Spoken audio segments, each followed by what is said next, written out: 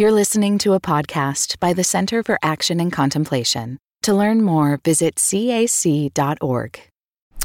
The Bible. That's the book for me. You remember that song? Are you starting over from episode 1? No, just this one. This one. Oh, okay. Which happens to be episode 3. Okay. And did I kick it off? You kicked it off. Yep. Today, on Another Name for Everything, we're going to be discussing the Bible. Now, Richard recently wrote a monograph called What Do We Do with the Bible? And in it, he helps us understand new ways that we can approach the sacred scriptures. If you grew up like I did as a more conservative evangelical or Protestant, then this conversation is going to be enormously helpful. Yeah, it really helped me think through my own relationship to the Bible over my entire life, of beginning in Sunday school, like I know you did, where we had sword drills. A Sunday school teacher would say a verse, and then we'd have a little competition to see who could find it first and raise their Bible in the air, and they would be the Bible winner. And all the way to now, where my relationship with the Bible is so different. It's within the light of the perennial tradition, but it's also the ability to read it at many more levels of depth, of not only just the literal, but also the symbolic. And we go through the whole 7 layers with Richard of ways that we can interact with the text. And I don't know what it would look like to do a sword drill at that level, but I'm going to just kind of let that one go, I think. Paul, did you grow up doing devotionals? Yeah, Devos. You called them Devos? Yeah, I call them Devos. That's weird. Well, devotional, if you didn't grow up evangelical, devotionals it was like our form of daily prayer. It was like our rosary, so to speak. And many of us grew up with this tradition where you would literally read the scripture in a very meditative, contemplative way every single day.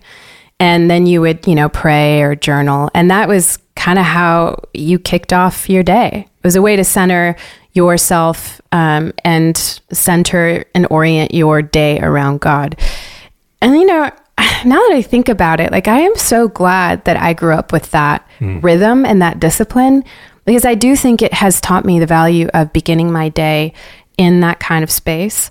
But I do know that for so many of us, it's a little bit triggering. Thinking about the Bible is a little bit triggering, because in some of our traditions, it was so central, and it was so the only way that you could understand truth was at this very literal level, that for many of us, it was just very constrictive. Yeah. Yeah. And I think that's one of the gifts of what Richard, I think, has done for me personally, is kind of blown the dust off the Bible with his own passion and love for scripture and the way it comes alive for what is it saying about today. Right. And that is contagious. I feel like my relationship to scripture is just so much more alive. And one of the things in particular is the way he talks about the Jesus hermeneutic, or how did Jesus read scripture, and what he highlights and what he leaves behind, and what he seems to emphasize gives permission to me to also do the same, which feels very dangerous to say out loud, coming from where I came from. Right. Speaking of highlights, though, how much do you love Richard's Bible? Oh my goodness! It's he had it out on the table for just about every conversation in this season. And you have to imagine, maybe we'll take some pictures of it, but you have to imagine this great giant old tome of a book. And when you can tell that somebody really loves the scriptures because they actually spend time in it daily, and he has it highlighted with notes on the side, and it's he lives in the scriptures and the scriptures live in him.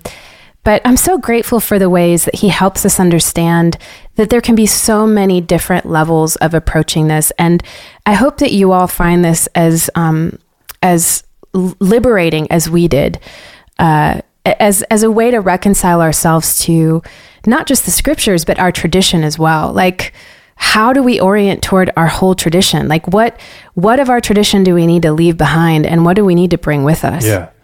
And I mean, just as you're talking, I was flipping through Richard's Bible. Every page is highlighted. Every page is written in. And that just shows a lifetime of being in the scripture in such a way where it's like you said, it's impacting him, and it's changing the way that he's viewing reality. And I'm just so grateful to have that kind of example of how one can interact with Scripture in a very relational and very adult way. Yeah, Paul, I'm getting a little concerned. I think you should just put that Bible back on the table before you decide to stick it in your bag, because I already called dibs on Richard's Bible, so I'm going to need that back. And it is covered in duct tape, which is also delightful. It's awesome. So with that, I hope you enjoy this episode on Another Name for Everything. Okay, Richard. So we used a phrase around here at the CAC that might be new to some listeners, although it pops up in your books here and there for sure, but that would be the perennial tradition. Can you say a bit about that? What do you mean by that phrase or those two words, perennial tradition, and what does that encompass for you? You know, the way I usually explain it, I don't know if it's the best way, but you've heard it too many times. If it's true, it's got to be true everywhere all the time. It can't just be limited cultural truth, American truth, Lutheran truth. Those are the little pop-ups.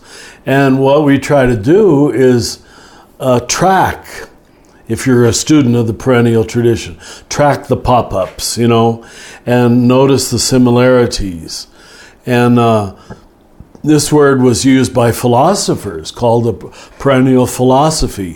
What were the ideas that kept showing themselves in Eastern philosophy, Western philosophy, again and again? And that became the Big T tradition. Now, I have really been shocked how few Christians, Orthodox, Catholic, or Protestant, have really been exposed to the Big T tradition.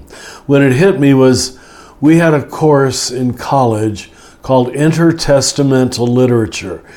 It must not influence me too much because I can't remember the names of the books, but it was a professor who had a PhD in intertestamental literature, and he just led us through all the books that were written in that period between the Hebrew Scriptures and the Christian Scriptures.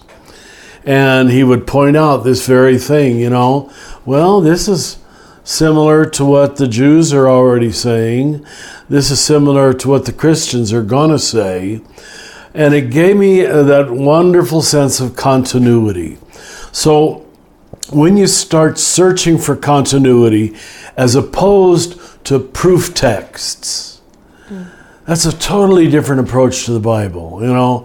Where is the continuity? Where is this coming from? Has it been said before? Usually in different words. The one you've heard me use, but it's still in my brain, is in Exodus 14:14, when Yahweh says to Moses, at the edge of the Red Sea, he's hesitating to go, and he says, you don't need to do anything. I'll do all the fighting for you. All you need to do is keep still. Now that's the beginning of the contemplative tradition. That's the beginning of the grace tradition. Maybe not the beginning, but it's certainly a big dot in the Jewish Scriptures.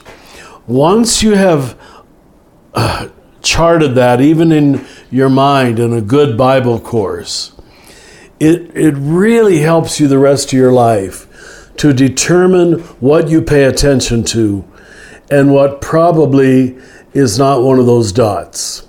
It's an aberration, it's an anomaly, it's a lovely story. And I'm not saying you throw it out, but you don't give it the importance that those that are putting an exclamation point by the dots, by the continuities. It's a wonderful self-correcting way to read philosophy, but religion too, religious texts. And I know this scares a lot of people, but it leads you to recognize, like I did in the Bhagavad Gita, that the Bhagavad Gita, which I always thought was this pagan, ridiculous book, never having read it, of course, is about action and contemplation. The whole book at a rather high level. The Bhagavad Gita is a part of the perennial tradition. It's not Jewish, it's not Christian, but it's inspired. And if you say it isn't, you're just being dishonest about the big themes. So my very first set of cassettes, which they were then, that I made in 1973, are called The Great Themes of Scripture. And those were translated into 2 small books. I realize as I look back, that was my obsession since the beginning.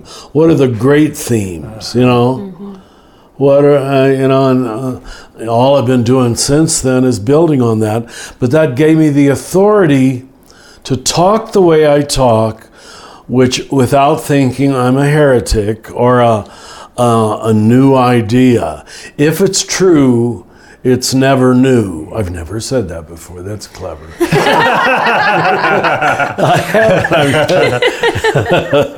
It isn't. It's been said before you. Yeah. It has to have been. Right. Because the Holy Spirit is exposing all truth everywhere all the time. So I hope that gives you a feeling for it. But philosophers like Leibniz, Alan Watts, who are the other ones? Forgive me, but use that phrase. Yeah. Yeah, it opens, and part of what it does too is it opens you up to relationships in other traditions instead of staying strictly in your lane. Yes. Or see the constellation instead of just the individual stars. You're mapping that out in a relational way. That's a good word, yeah. Excellent. Thank you. That kind of seeing, though, makes so many people uncomfortable, though. Most people. Right? Because we feel more secure when we have a sense of what our borders are. Like, wait, tell me what's Christian, because, I need to kind of know, I need to feel safe. And the idea of the perennial tradition kind of punctures that container a little bit to recognize that God is expressing God's self eternally in many ways. But, a question that I'm wondering if you could answer for us is, where did this idea of orthodoxy come from? In other words, when did we start to feel like that we needed such clear boundaries? When we look at our founder, Jesus, we see someone who doesn't seem to be trying to start a religion. Doesn't seem to be concerned with that, doesn't at all. Yeah, so I think it'd be helpful to understand how that came to be and what the human relationship, the human influence on this tradition has been to create those strong orthodox borders. Lord, help me to say this well. It certainly begins already in the 2nd century. Who is holding the true teaching of Jesus? And of course, the Greek word orthodox means right. Who is right? Now, you and I have been trained to see that need to be right as an ego need, not a soul need. But I'm not saying it's a wrong need entirely. If you don't start with order, if you start with total unorthodoxy, what everybody is saying is true, equally true, you probably would have even much bigger problems. Okay? You can't start with chaos. So I don't want to put down our ancestors for being concerned with orthodoxy. But what it lacked was a proper humility. A proper humility around words, knowing words are always limited, knowing formulations are always cultural. And as much as I admire, I met an Orthodox couple yesterday, many aspects of Eastern Orthodoxy. I'm a little bit disappointed that they named themselves that. Then they got to live up to it, you understand? And they haven't lived up to it, in my opinion, any better than the Catholics have or the Protestants have. Because once I got out, now I have seminary training. I do admit that probably Catholics of all 3 groups have, if they want it, if they have good professors, greater access to the perennial larger tradition. Most Catholics don't want it or feel a need for it or have professors who themselves have been exposed to it.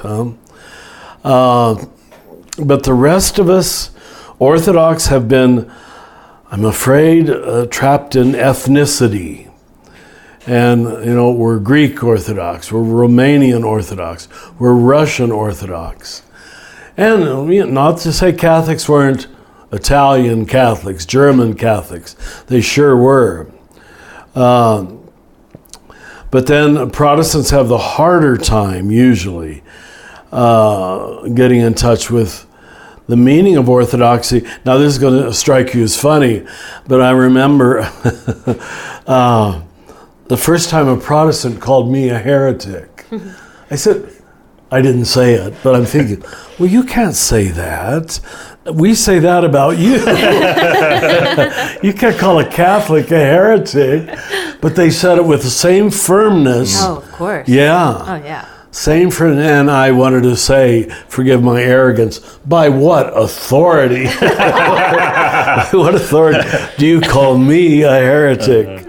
And so it wasn't right by what they had been trained. And see, what Protestantism lacked was that connect the dots.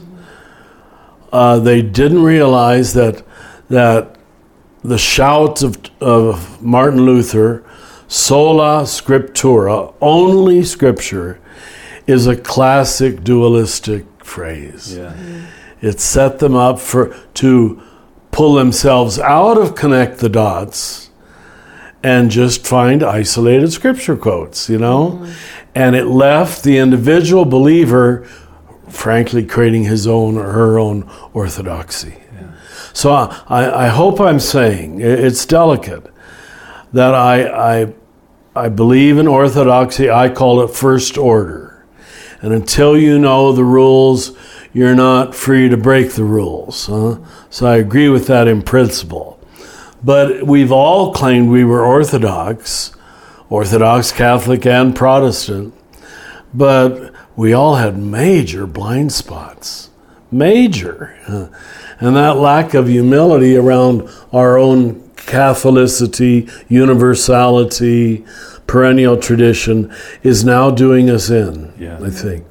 And I think it's even more so in the evangelical world. Maybe that's just my own bias from growing up in that sphere. But the leap from evangelicalism to the perennial tradition, it felt very, very scary. And I remember reading like Thich Nhat Hanh in high school undercover because I was worried, what if someone sees me reading? Thich Nhat Hanh in high school. And to think about that now, like it's laughable to think that I was, on this, looking at this dangerous material, almost like a dirty magazine, or something like that, like in the privacy of my own bedroom. Did you have a similar experience when you stepped beyond evangelicalism? Paul, if you're asking me if I was reading Thich Nhat Hanh in high school, the answer is no. No, I wasn't. No, just kidding.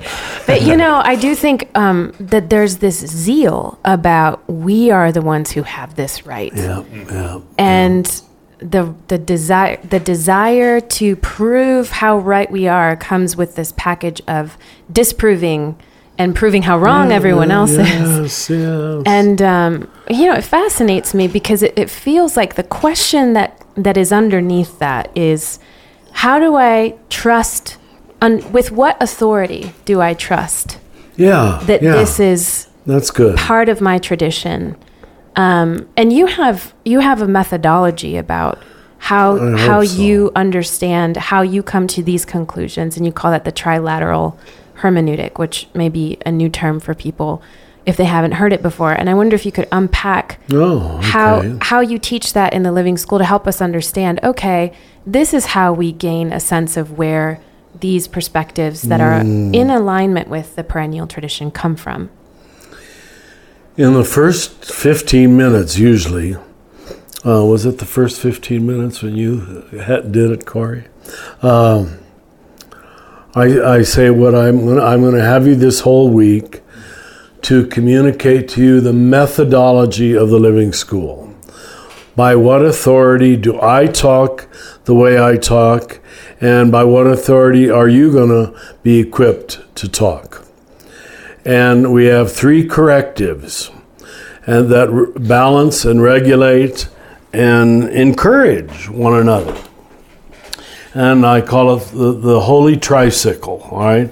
The holy tricycle moves forward with 3 solid wheels. And the front wheel is the one that's most shocking to people, because it's the one that, in my opinion, was held the least accountable, and therefore it was set loose to control all of us while not admitting it was driving us. And that is called personal experience, right? Mm-hmm. That how can you not filter Scripture and tradition, those are the 2 back wheels, through anything else but your personal experience? Now, I don't mean personal necessarily in an individualistic way, but a cultural way.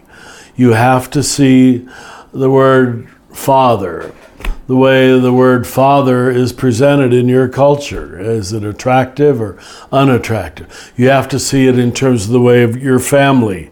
How can you not? Well, and once you say this to most people, so they get it. Mm-hmm. So we've learned to be a lot more honest. Make experience the front, but we are the first real generation that has the tools to critique that wheel too. Call it modern psychology, call it depth psychology, call it developmental psychology, call it the Enneagram, call it Myers-Briggs. Nobody really had those tools. Although you go back to the Desert Fathers, and it's amazing how psychological they are. Right. Yeah, and go back to Jesus. Mm-hmm. I said that yesterday. Amazing how psychological he is. It just isn't clinical psychological language. So when we stopped respecting the human psyche, the phrase, I've forgotten my Latin now, this is another one of those Latin phrases we had to memorize. It was, nothing is in the intellect that doesn't come through the senses. Mm. Nothing is in the intellect that doesn't come through the senses. That was again and again. That's Thomas Aquinas, that's Duns Scotus, that's Bonaventure. That was just agreed upon. Wow, brilliant. In the high medieval period, you know. That centers the body too, which is it sure so does. different than how we nothing think is in the intellect. Didn't come. I haven't quoted that much. God's inspiring us this morning. Old phrases are coming back. Because you're drinking out of the Christ mug, Richard. That's right, the Christ cup. Richard has a mug that has a big C on it. Pull me back into it. What Through am I the not experience. saying? Yes. Yeah. Oh, experience, yeah. So the Catholic tradition overemphasized tradition, but in a very culturally limited way. I mean, the grand one that we have to admit is that we pretended we were the whole church, and after 1054 we were only half. That, by our own theology and history, we can't deny. And on our greater days we'll have the Patriarch and the Pope standing together, but it took till the 20th century for that to happen. So we were already half, and then we just kept having, HALV, again and again and again. So we were right to emphasize tradition, but this builds on the previous question. We didn't emphasize the perennial tradition. Mm-hmm. We emphasized orthodoxy as the Catholic tradition. And now, let's say, when we'll have something like the presence of Jesus in the bread, we'll say, and the Orthodox also say, and the Protestants also say. And by the time you get to the end of that, you've got a much more balanced position. Whereas in my early education, it was just the Catholics say, closed. That wasn't fair. That wasn't honest. Now, those of you from the Protestant said, Scripture says.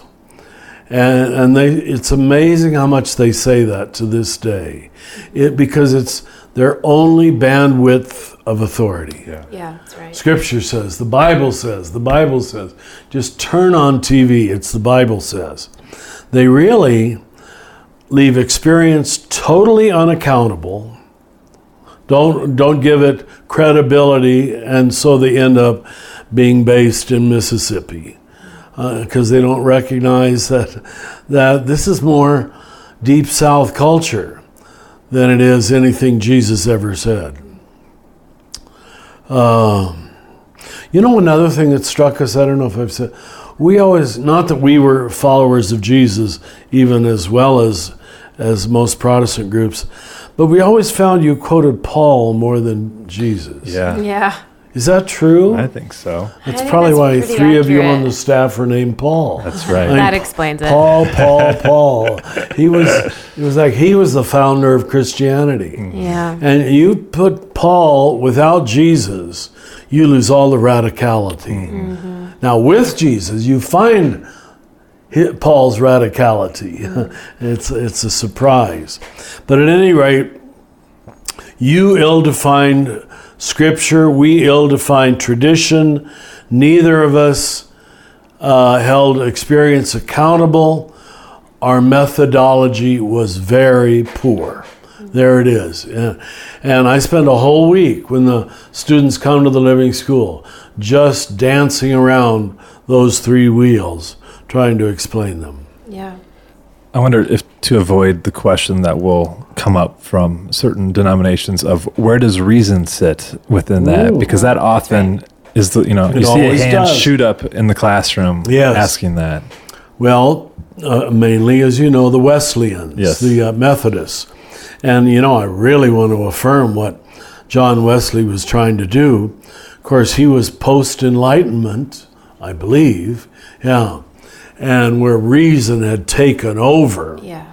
And so he had to give it its due, or his good Methodists were not going to be taken seriously.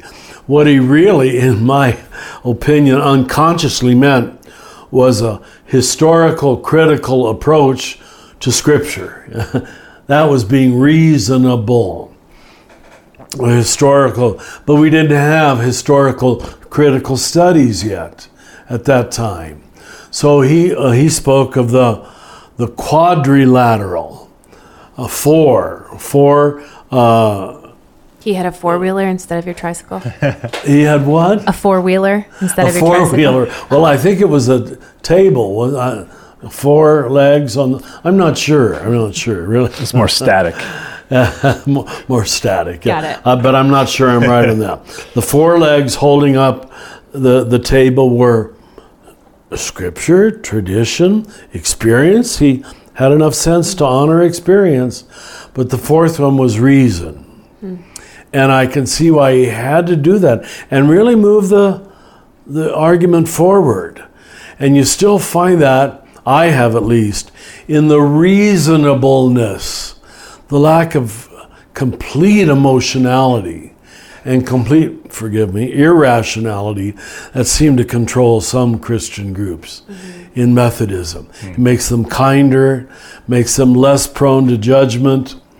But here's my response, why I didn't give it the weight of a wheel or a leg, all right? I hope in the Living School at least, the way we're teaching experience, Scripture, and tradition is a rather rational way. Historical, critical approach to Scripture, a long-term approach to tradition. Let's read the whole history and not just French history or English history, and let's use some good psychology in relationship to our experience. So I do honor reason. A lot of people would probably say too much. Maybe a Southern Baptist would sound like I'm being too rational. I don't know. This hermeneutic I find to be so helpful, not just in discerning the authority of what is Christian, what is our tradition, but just like in general. In general. In life. Thank you. To be able to consider how do I know this to be true, or how do I trust this? Yeah.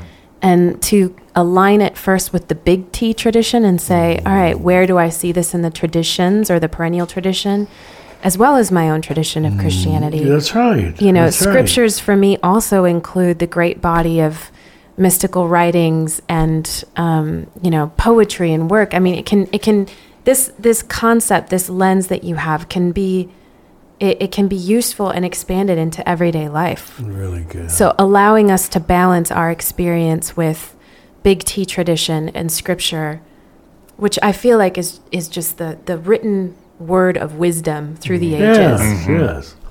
Wisdom scriptures. Yeah. And you don't have to be afraid of reading other scriptures. Right. They might not be your order from your perspective. They might be the disorder. But when you have the largeness of heart and the largeness of mind to admit that they're saying very often the same thing, you're ready to be a big teacher, a great teacher.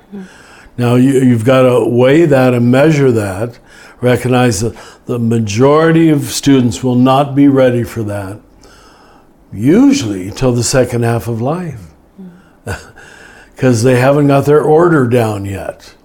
They're still affirming their order. But once you really understand order, what looks like disorder isn't. Yeah, it's a different formulation of order. Does that make sense? It does make sense.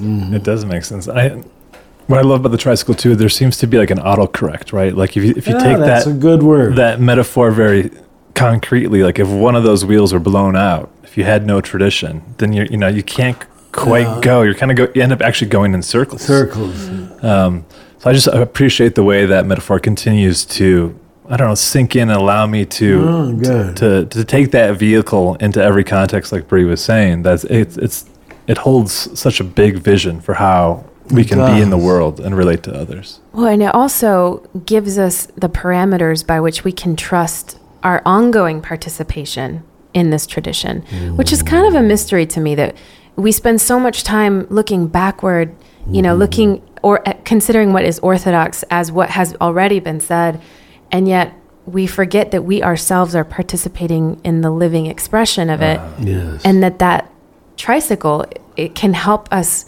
discern as a collective, Christianity is also evolving. It's basically a collective art project, you're saying.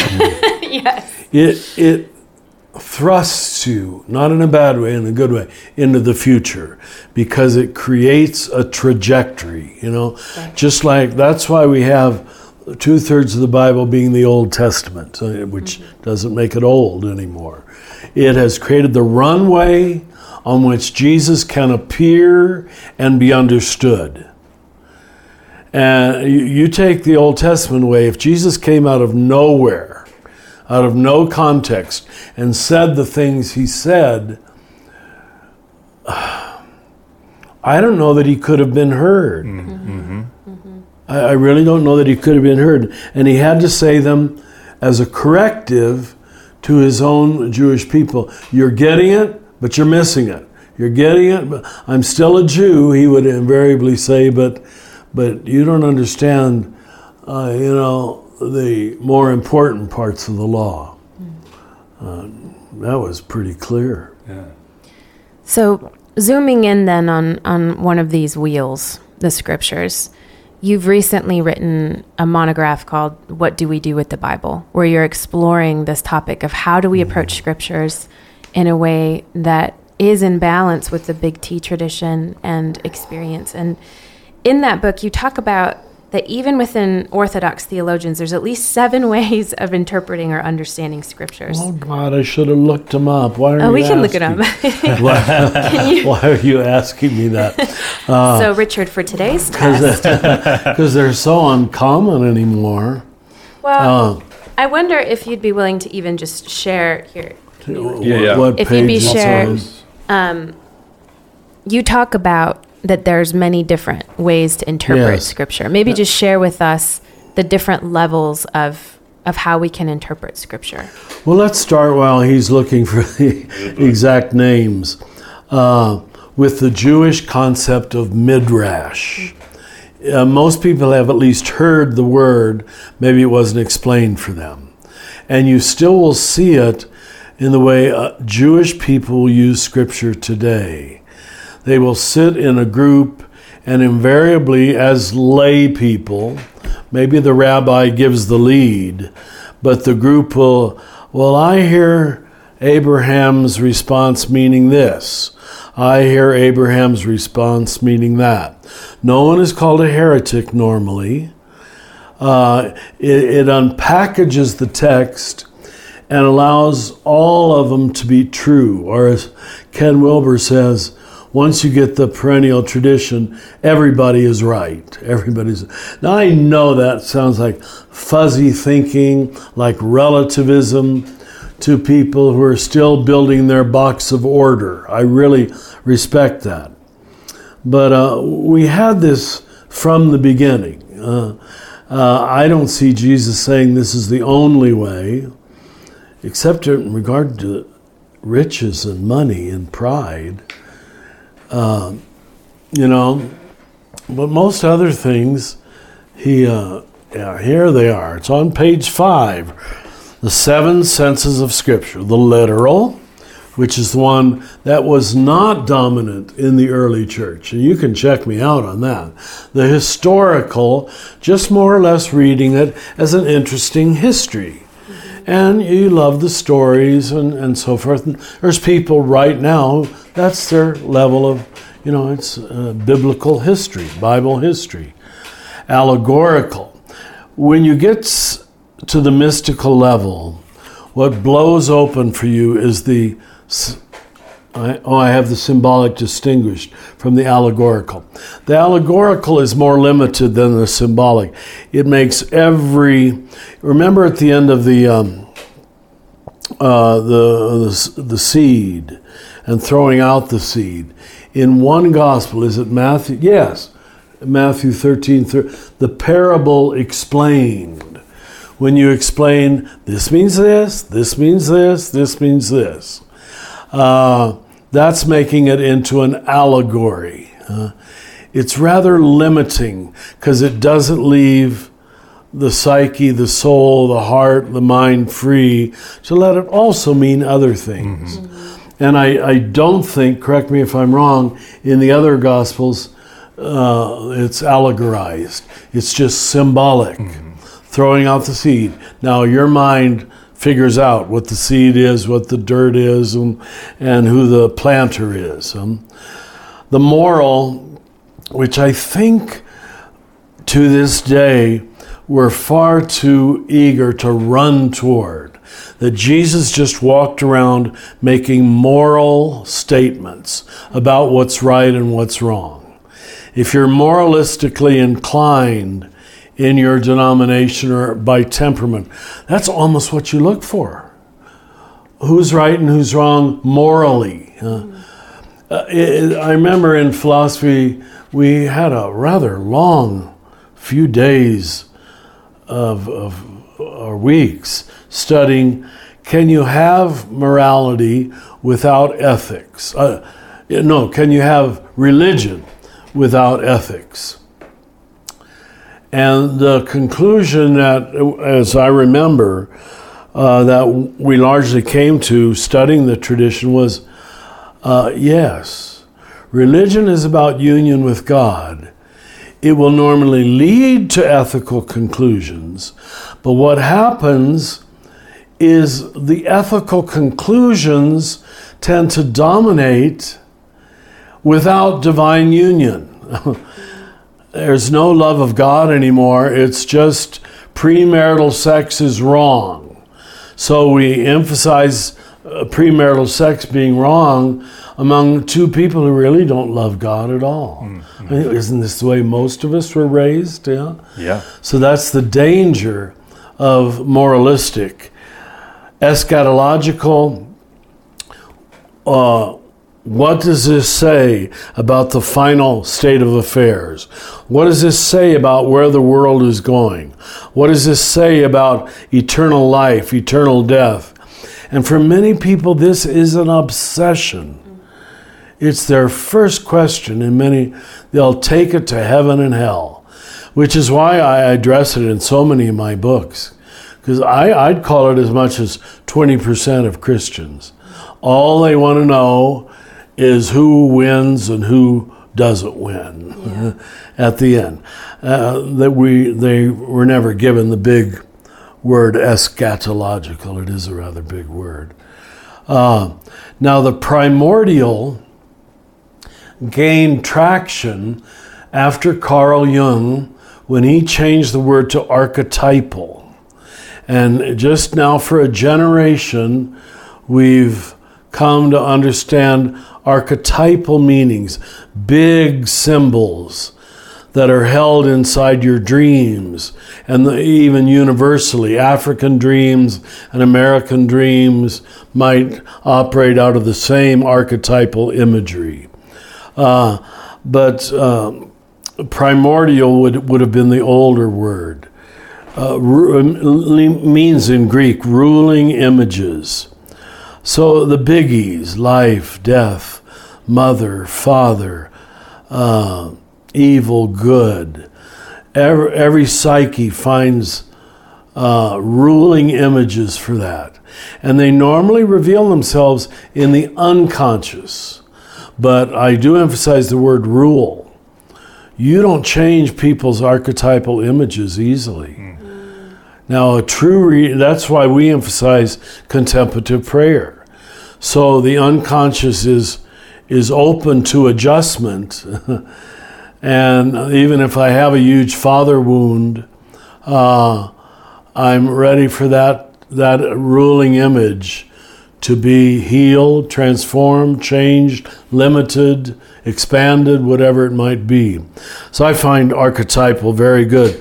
When I created the Men's Rites of Passage, we created 6 big boards, and for years I collected in every airport postcards of archetypal images of men in every state: king, warrior, lover, magician, father, son, male, female. And who was it just last week sent me a picture? They still use those. They're so raggedy now, they're falling apart. But it's become a word that the men the archetype boards. Where are the archetype boards? And they like them. And we just tell the men during the silent time to come into the room quietly and to find what images fascinate you. What images cannot withdraw your eyes from.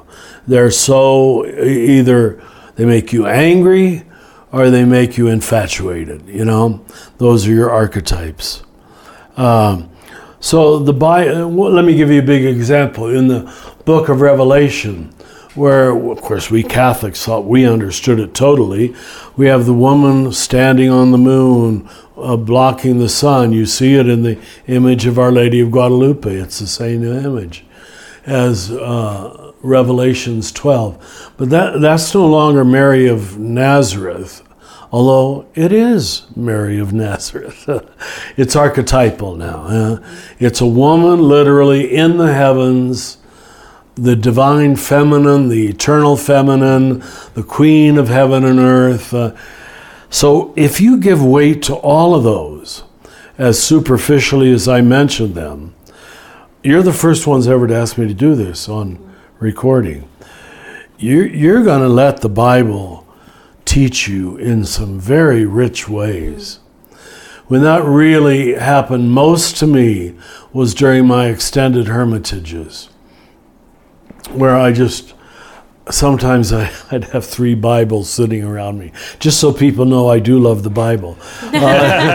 People are really wondering. It was the archetypal and the symbolic that just, oh my gosh, it's all there. It's there, and led to many of the books I've written to this day, because it was the big picture that was always true.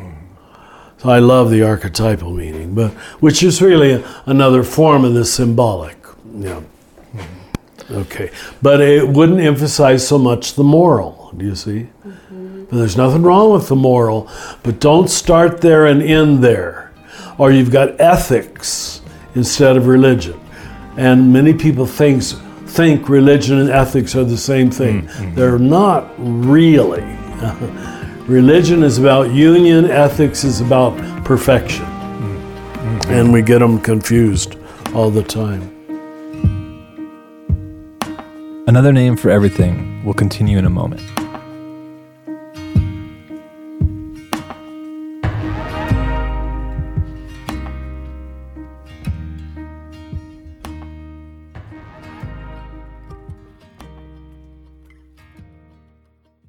Is there life after doom? Explore the complexity of hope and grief at our upcoming event, Courage and Resilience, an online gathering with Brian McLaren. Unpack themes from Brian McLaren's new book, Life After Doom. Discover how to find courage, even when everything may feel hopeless. Join us live on May 17th at 10 a.m. Pacific Time. All those who register will have access to the recorded replay for 1 year. Register at cac.org/courage. And then when ethics get codified, then we find the Pharisee kind of mentality more so, right? Which is antithetical to who Jesus was, which very good. I'm thinking about, these 7 different ways of interpreting scripture, and the way that you also so beautifully talked about how we wouldn't understand Jesus outside of his own Jewish tradition and heritage. So how did Jesus read scripture? What can you speak to what you've called the Jesus hermeneutic in your book or your monograph, What Do We Do with the Bible? What does that mean? Yeah. I'm so glad CAC was willing to publish this little book because if we don't give people a good tool, I just see with consciousness emerging the way it's emerging, I see most people, once they get to the orange level of consciousness, the critical level, the rational level, completely throwing out the Bible. Many feminists just say that to me directly. I don't have time for that. It's so patriarchal, it's so violent, and you can't disagree with them. It is. So we recognize we better get a good hermeneutic. Now let me describe that, or define that in a very simplistic way probably. But your hermeneutic is your science of interpretation. What are your criteria by which you interpret a text? And here's where fundamentalism has its severe limitation. It usually never declares its hermeneutic. It just says, the Bible says. And it's, of course, the pastor's interpretation. What else could it be? And turn on TV. That's all the Bible says. The Bible says. Change to channel 6, and the Bible says. And it's completely different, right? Because no one's declared their hermeneutic. So the one I feel is the only one that can really be helpful. Now I'm saying only. Forgive me for being dualistic. But it's so simple that it's hard to teach. You say, it can't be that easy, Richard, can it? And yet it appeals to both conservatives and liberals. Interpret the Bible, as you asked the question, the way Jesus did. And I bet most of us were told we interpret the Bible in the light of Jesus. Maybe that was the phrase that was used. The prophets in the light of Jesus, the Exodus in the light of Jesus. They were half right, but they didn't take it to its logical conclusion. So when we say interpret the Bible in the way of Jesus, let's look for the patterns again. And the patterns are that Jesus does not, check me out, go home and do 3 weeks of reading. He doesn't treat all scriptures equally. And so to say that every a line of the Bible is equally inspired is clearly not represented in the teaching of Jesus. The books that represent an earlier level of consciousness, we'd call the purple or the red level in spiral dynamics, like Leviticus, Numbers, Joshua, Judges, most of Chronicles, well, that's more historical. He doesn't even quote. He only quotes Leviticus on its one positive line, love thy neighbor as thyself. So he's rather selective. We could call Jesus a cafeteria Christian or a cafeteria Jew, I guess. He doesn't treat them all the same. Then once you recognize the truth of that, you have to almost go back again. Well, what are the ones he honors? And what are the ones he actively opposes? And it's true. Those that are imperialistic, ritualistic, exclusionary, and violent. I'll center in on those four. He actively opposes. And he admits therein is you killed all of the prophets, you know. He admits that his own tradition has those violent passages. And he's not going to back them up. He's not going to give them credibility. Passages that are inclusive, egalitarian. How can you read his parables and his stories? Why is he honoring the Samaritans, damn it? Why is he honoring the Syrophoenician woman, damn it? Why is he honoring the pagan centurion? He's the Roman imperialist. More often than not, the heroes of Jesus' stories and parables are non-Jews. That's called inclusion, right? And I dare you to disprove me on that. How did we miss the obvious? That we can't see that he was not into we're better than you are, even though he loves his Judaism. Talk about a non-dual thinker. You know, salvation is from the Jews. Okay, well, and yet his actions seem to say, but not only. Yeah, not only. So he's inclusive, nonviolent. Because we didn't connect those dots, the word nonviolence didn't appear till the last century. But read the Sermon on the Mount. It's overwhelmingly teaching on nonviolence. We couldn't see it because we had just come from reading. Please forgive me, Jewish brothers and sisters. You know I'm not criticizing you. But a lot of passages in the Hebrew Scriptures do legitimate violence to an extreme degree. Telling them to kill all the Canaanites, and good Jewish scholars admit this now and see this now as they develop the historical critical method and can say, we don't really think Yahweh said this. We just needed that legitimation of our most recent war, sort of the way we do in America. But you do see, talk about rational, that takes the ability for some rational thinking. Because if you don't bring that to the text, I mean, it's almost tiring how much of the Old Testament is very violent, very violent. So much so that feminists say, I think it's irredeemable. Now, I'm not going to agree with them. I'm not going to give up on the Bible because it's all we have. But if you can follow the Jesus hermeneutic, honoring especially those four strands, you will, I tell the students, I don't know, maybe it's giving them too much self-confidence, but I said, I would like to believe by the time you graduate from the school, you will have a template in your mind, just naturally, where you will see that text is moving us forward.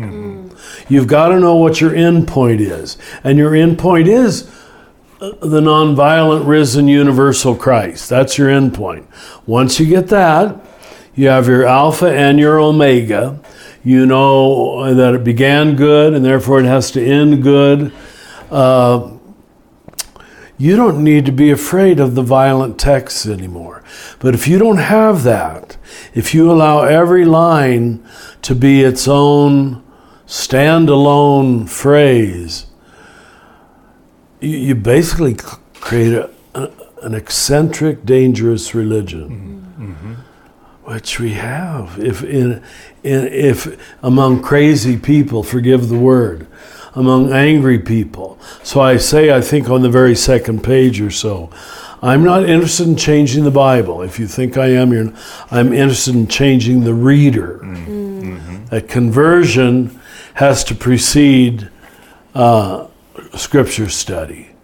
And you put the Bible in the hands of selfish people, angry people, violent people, they will always murder it.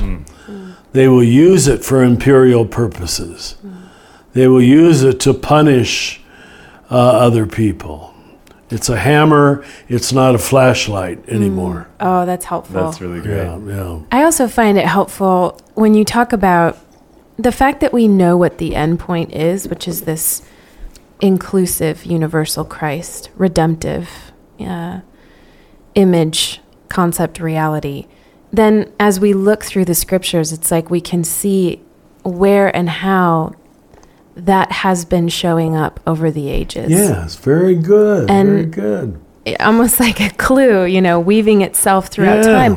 But what it does for me is it allows me to hold the scriptures as I hold my own humanity with grace for the growth. The common humanity now you're holding. Yeah. Yes, go ahead. The process of evolution in which, yes, we have been through some chaotic times in which we justified violence. Hopefully we're not there anymore, but we still are doing it. But, it's right. That capacity to continue to look with that big, deep time perspective. That's right. And, the theme for the meditations this year has been the old and the new, as you've been talking about, our tradition. And I wonder if you could share the scripture that inspired that theme and why you think that teaching is helpful for us in this time. Mm-hmm. I think it's found only in Matthew. Matthew 13 is called the Parabolic Discourse by many, not perhaps by all. And at the very end of the Parabolic Discourse, 13 verses 51, 52, this summary line is given. Have you understood all this? They said, yes.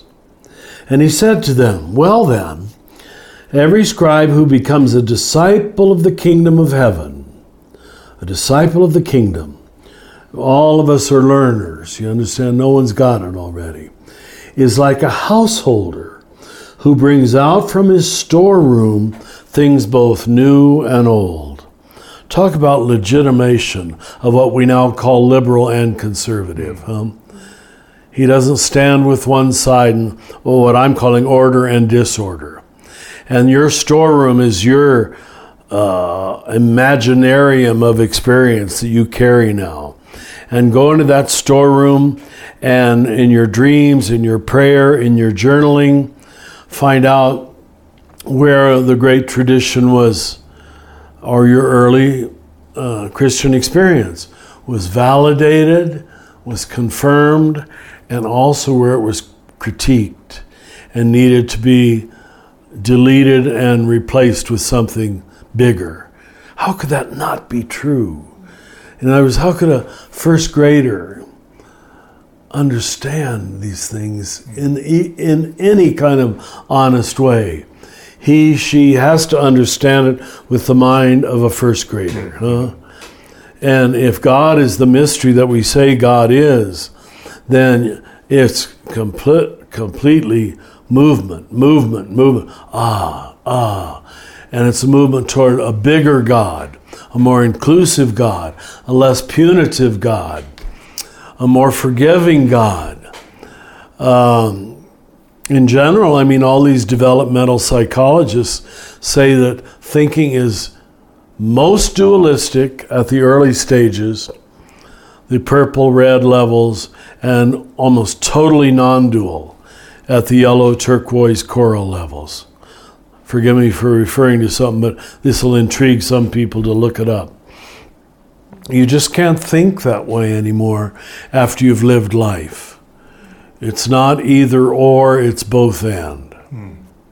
Yeah. In the spirit of the old and new and how we relate and how we trust this process, a lot of folks look to you, Richard, as a wisdom teacher, as someone who is holding a flashlight that others can follow and to guide them. And part of, I think, what you do so well is you always say, don't take my word for it. Don't take my word for it. Check me out on this. It's true. Go to prayer. All that. Yeah. What do you think is our right relationship that we should have with our teachers, those who are holding that flashlight, and learning to trust our own experience? If they are really a conduit of love and truth and hope and faith for you, then I think you, as Sirach says, you clearly owe them great gratitude and respect. But then there has to be a point where those values are yours, they're internalized, and you still like the old lady or the old man, but you move beyond this worshipful, because it isn't good for either of you. It isn't good for the master teacher to be worshipped too much, too long. And Buddhism faces this same thing. They talk about it often more directly. You have to have the guru, but you have to, we would say in psychological language, eventually withdraw your projection. But not too soon. You got to know when. Because the arrogant young man or young woman wants to, oh, I know that. I've internalized that. They've got to let the master teacher carry it for them. The trouble with that is you eventually see their clay feet, their faults, their blind spots. So it's tricky. I wonder if this isn't why you need a spiritual director, but then you can do the same with a spiritual director to tell you it's time to leave the school, or stop reading Rohr books or Henry Nouwen books, or Meister Eckhart books for that matter. If you don't withdraw the projection, you don't grow up. You remain a codependent child. And I've seen this in, I hope I don't hurt anybody's feelings, but a lot of people who quote me the most, when I meet them, I said, I don't think you understand me. They're so certain they understand me. They so let me hold the projection, the hard work of integration, owning my shadow too, that I'm not perfect either, hasn't happened in them. And this is not uncommon. I'll see it in almost every session of the Living School. One or two students who have me on the highest pedestal, I want to say, oh God. Here it comes. Here comes that Bree Stoner. God. Who doesn't even begin to get it. No, forget it. What you're talking about, though, Richard, is interesting in light of that same concern that we have with the scriptures. Like the question that I feel underneath our anxiety about how do we look at the Bible is, how do I trust that God can possibly manifest in me and in this time? That's right. As I am. That's right. As we are. That's right. So the trilateral hermeneutic, the tricycle that you named, I feel it can also help us when we think about our relationship to our teachers, right?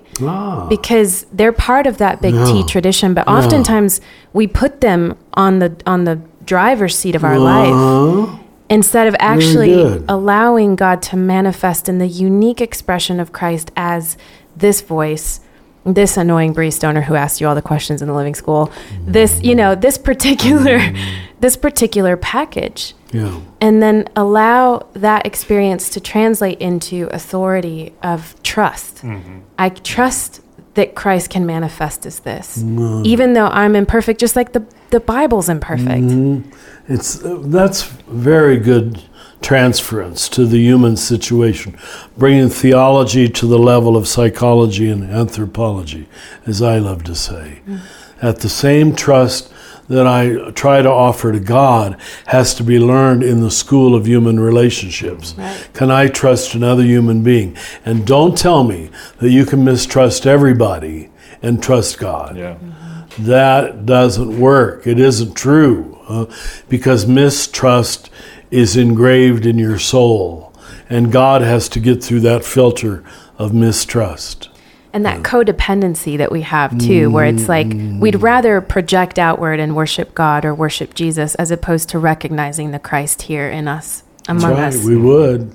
It's easier to do that. Because it can be a total fabrication with no correctives, no validations. I live on it's like young people don't love the girl or the boy yet. They love their idea of loving the girl. The romance. It's the same thing with God. You love the idea of being a good Christian or the idea of loving God because that's what your parents told you should be and you're pleasing mama and daddy. But now to actually love God is the best judgment is how you love other people, really. Yeah. Well, in closing on this episode, as we've journeyed through looking at the scriptures and also tradition, I wonder if you could answer the question, I wonder if you could answer for us, how does the universal Christ invite us into a new way of understanding the roles of scripture and tradition? Does it expand something greater? Does it bring us more fully into our lives? You know, the first thing that comes to mind, I don't know this direct answer, I hope it somehow is the universal Christ, because it was almost universally not understood, shows us how even the big tradition can largely miss the point on some issues, like we did on nonviolence, like we did on misogyny and sexism. Once you have this big universal picture, you say, how come I never saw this before? Yeah. That's what half the letters are telling me right now. They accept that it's scriptural, they accept that it's narrowly in tradition, mainly in the early period, whoever wrote Colossians and Ephesians, which is extraordinary of itself, found rather clearly in the Celtic tradition, in the Franciscan tradition, but after that, not very much in all of our denominations. So it shows us all how wrong we can be, first letter of John, about who was in the right. We all missed it. You know, maybe this is a good way to join together how you started today. Orthodoxy isn't really having the full truth. It's telling you what to pay attention to. And we think this is worth paying attention to. And okay, we Catholics paid attention to some things. Fundamentalists paid attention to some other things. And that became their orthodoxy. And Orthodox paid attention to some other things. If we would have defined orthodoxy that way, that would have been closer to what Brian McLaren calls a generous orthodoxy. It's a beautiful word. Yeah, there's still a place for it, but it doesn't totally contain this is truth inside of these words. It's just, let's pay attention to this. And that's good. Yeah. Well, that's good that we all do that. Well, should we look at some listener questions? Let's do it. Hey friends, one of the things I love about your writing, Richard, is that you talk a lot about the perennial tradition and you're informed by so much inner spiritual dialogue, which excites me because I have a background in comparative religious studies. But nonetheless, that leads me to ask the following question.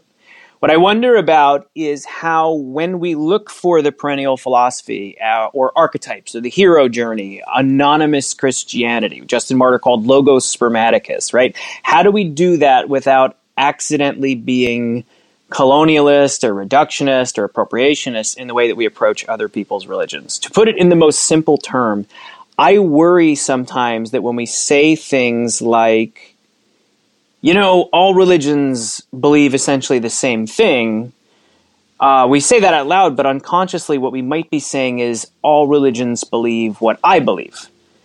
And then what we end up doing is collapsing other religions and spiritual traditions into our own, reducing them to like an exotic accessory. We co-opt other people's sacred symbols, precious practices, to cobble together our own very fancy but very personal salvation project.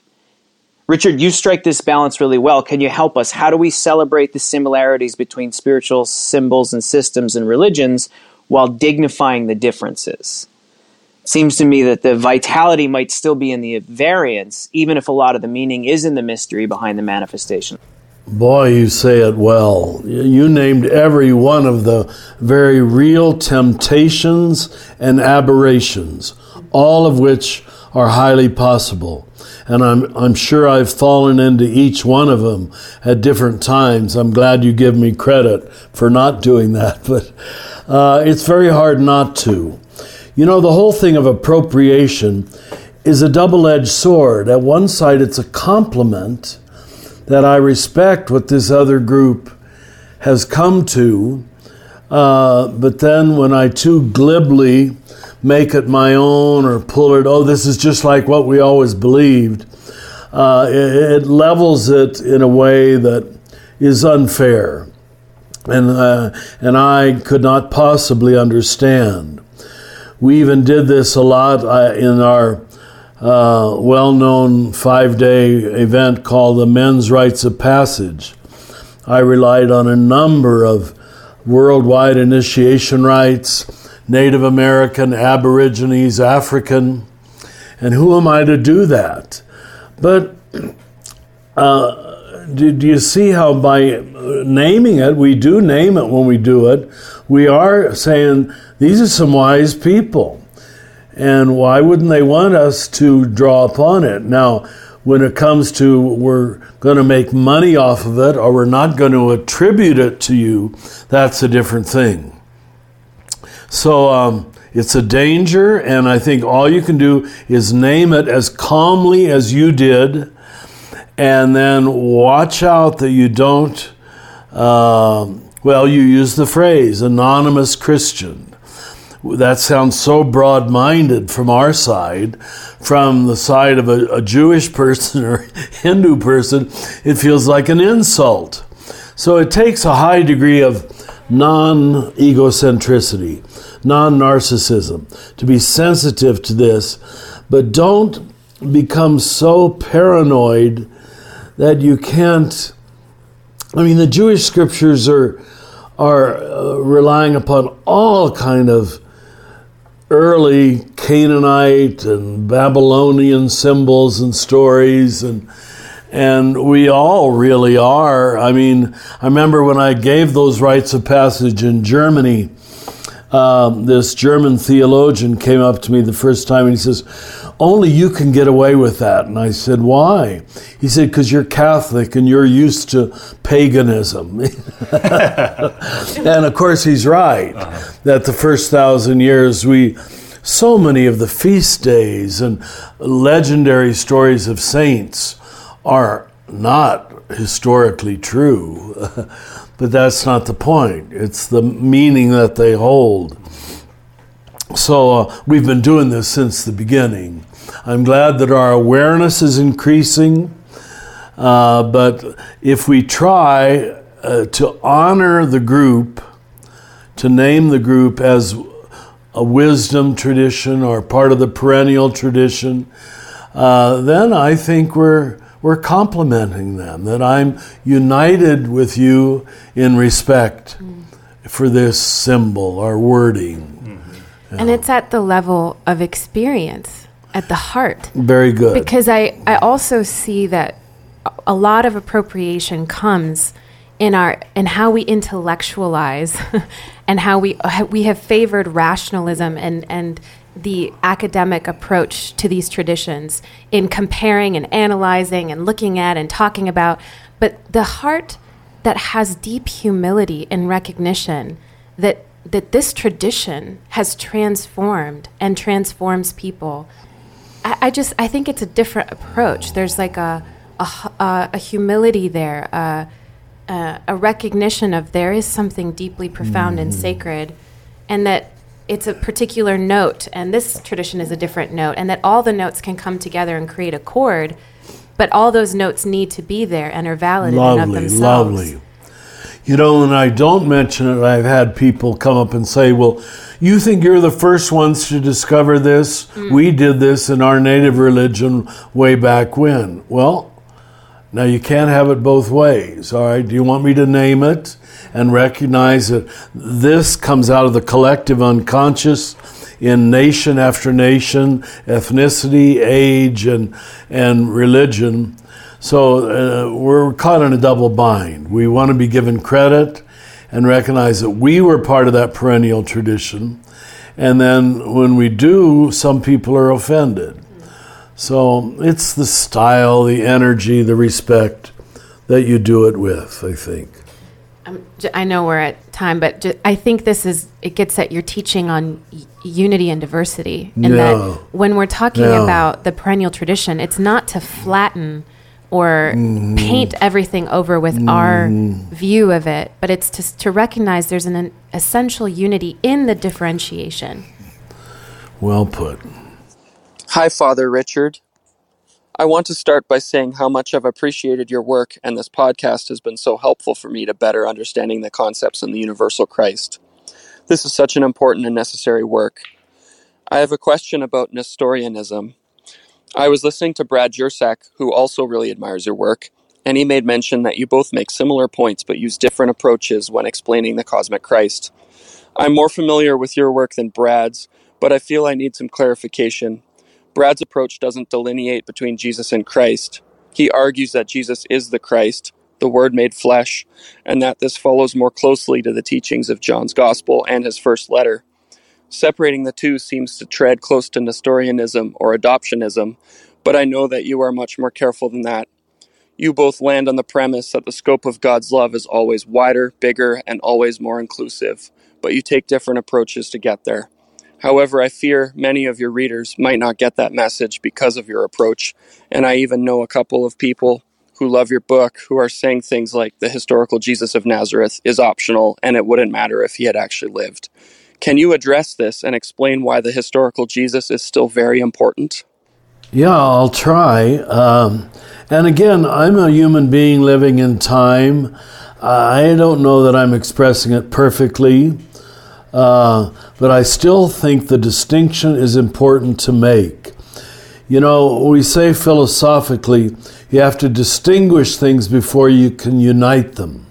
When you unite them, you have uniformity instead of unity. Unity is uniting two different things and making them defer to one another, draw on one another. So I do think, and that's of course why I wrote the book, that making this distinction just clarifies a whole bunch of things, particularly chronologically for a lot of people. Once they think of history being empty of God for 13.6 billion years, we've got to solve that problem for people. And if God only started showing himself in Jesus, for me, it's an incoherent universe in terms of our relationship to the divine. But what else could I say that might be helpful to you? I'm sure I walk the edge of heresy. I got to confess to you, I can't remember what Nestorianism taught. What it was. I should know. What is it? Was that the? Well, I should know this too. Is that Jesus and the Christ were separate? Were separate. Where it was not the almost like a separation of the incarnation, where it took the incarnation out of it. Yeah. Oh, but we'll definitely follow up on checking on this before we add this. But we're not taking incarnation out of either one. No. In fact, quite the opposite. Yeah. But we'll look up our definition of Nestorianism. The two Protestants here understood it better than I did. I hope that's some kind of answer. Forgive me for my confusion. It's a question that we've gotten multiple times. Sorry. Yeah. No, it's a question that, because I think there's a concern that making the distinction between Jesus and Christ, particularly for the evangelicals, they think that it's taking away from Jesus and his importance. And I think that is not at all what you're saying. So in a sense, that was part of why I wanted to include it, was to be able just to say, like, are Richard, we still recording? Because I think we need to say this. Yeah, because I think, Richard, like your whole point, you are in some ways through this book, to me, uplifting the incarnation in a way that I hadn't cherished so well before. Like the way that you speak of the Christ-soaked world, the way that Jesus participates in that. To me, it gave me such a deeper sense of how Jesus participates as the Son of God, and not splitting Jesus into two. Well, and it gives us the person to fall in love with the universal. Yeah, that's right. Without that, for me, is the key. Yeah, without the concrete person of Jesus, we wouldn't know what the personality of the Christ is or how it shows up in the world. Mm-hmm. And I think the other part that I think is so moving to me is that then we also get to participate in that. We also get to incarnate. Yeah. We get to, hopefully, we get to facilitate that flow of God's participation in the world as us. So it expands the incarnation. It doesn't deny it. It doesn't take it away. Mm-hmm. I think it just expands it through that point into all reality. And it's why the historical Jesus is so important, right? Like, here's a way. Here is how Jesus emulated and modeled and lived in a way that we can emulate. That a way that we can follow in the way as people of the way. And it really, to me, it just expands the importance of the historical Jesus that I didn't have before. That's my hope, and that's my desire. Thank you for answering the question for me better than I could. What else might I want to say there? That is one reason I put that rather extended prayer before the crucified Christ.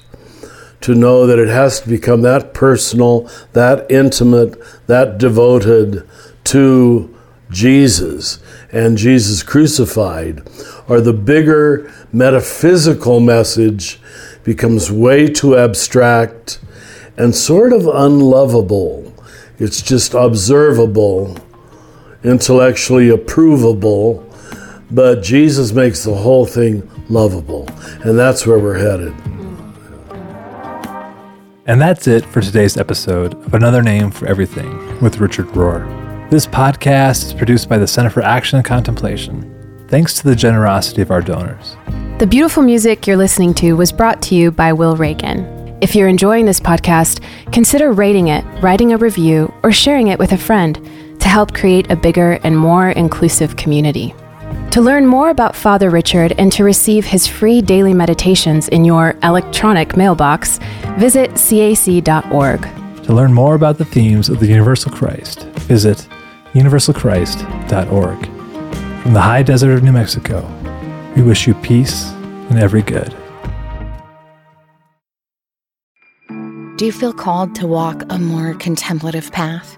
The Center for Action and Contemplation is an educational nonprofit supporting the journey of inner transformation. Our programs and resources will help grow your consciousness, deepen your prayer practice, and strengthen your compassionate engagement with the world. Learn more about our resources, such as publications, podcasts, email series, and events at www.cac.org.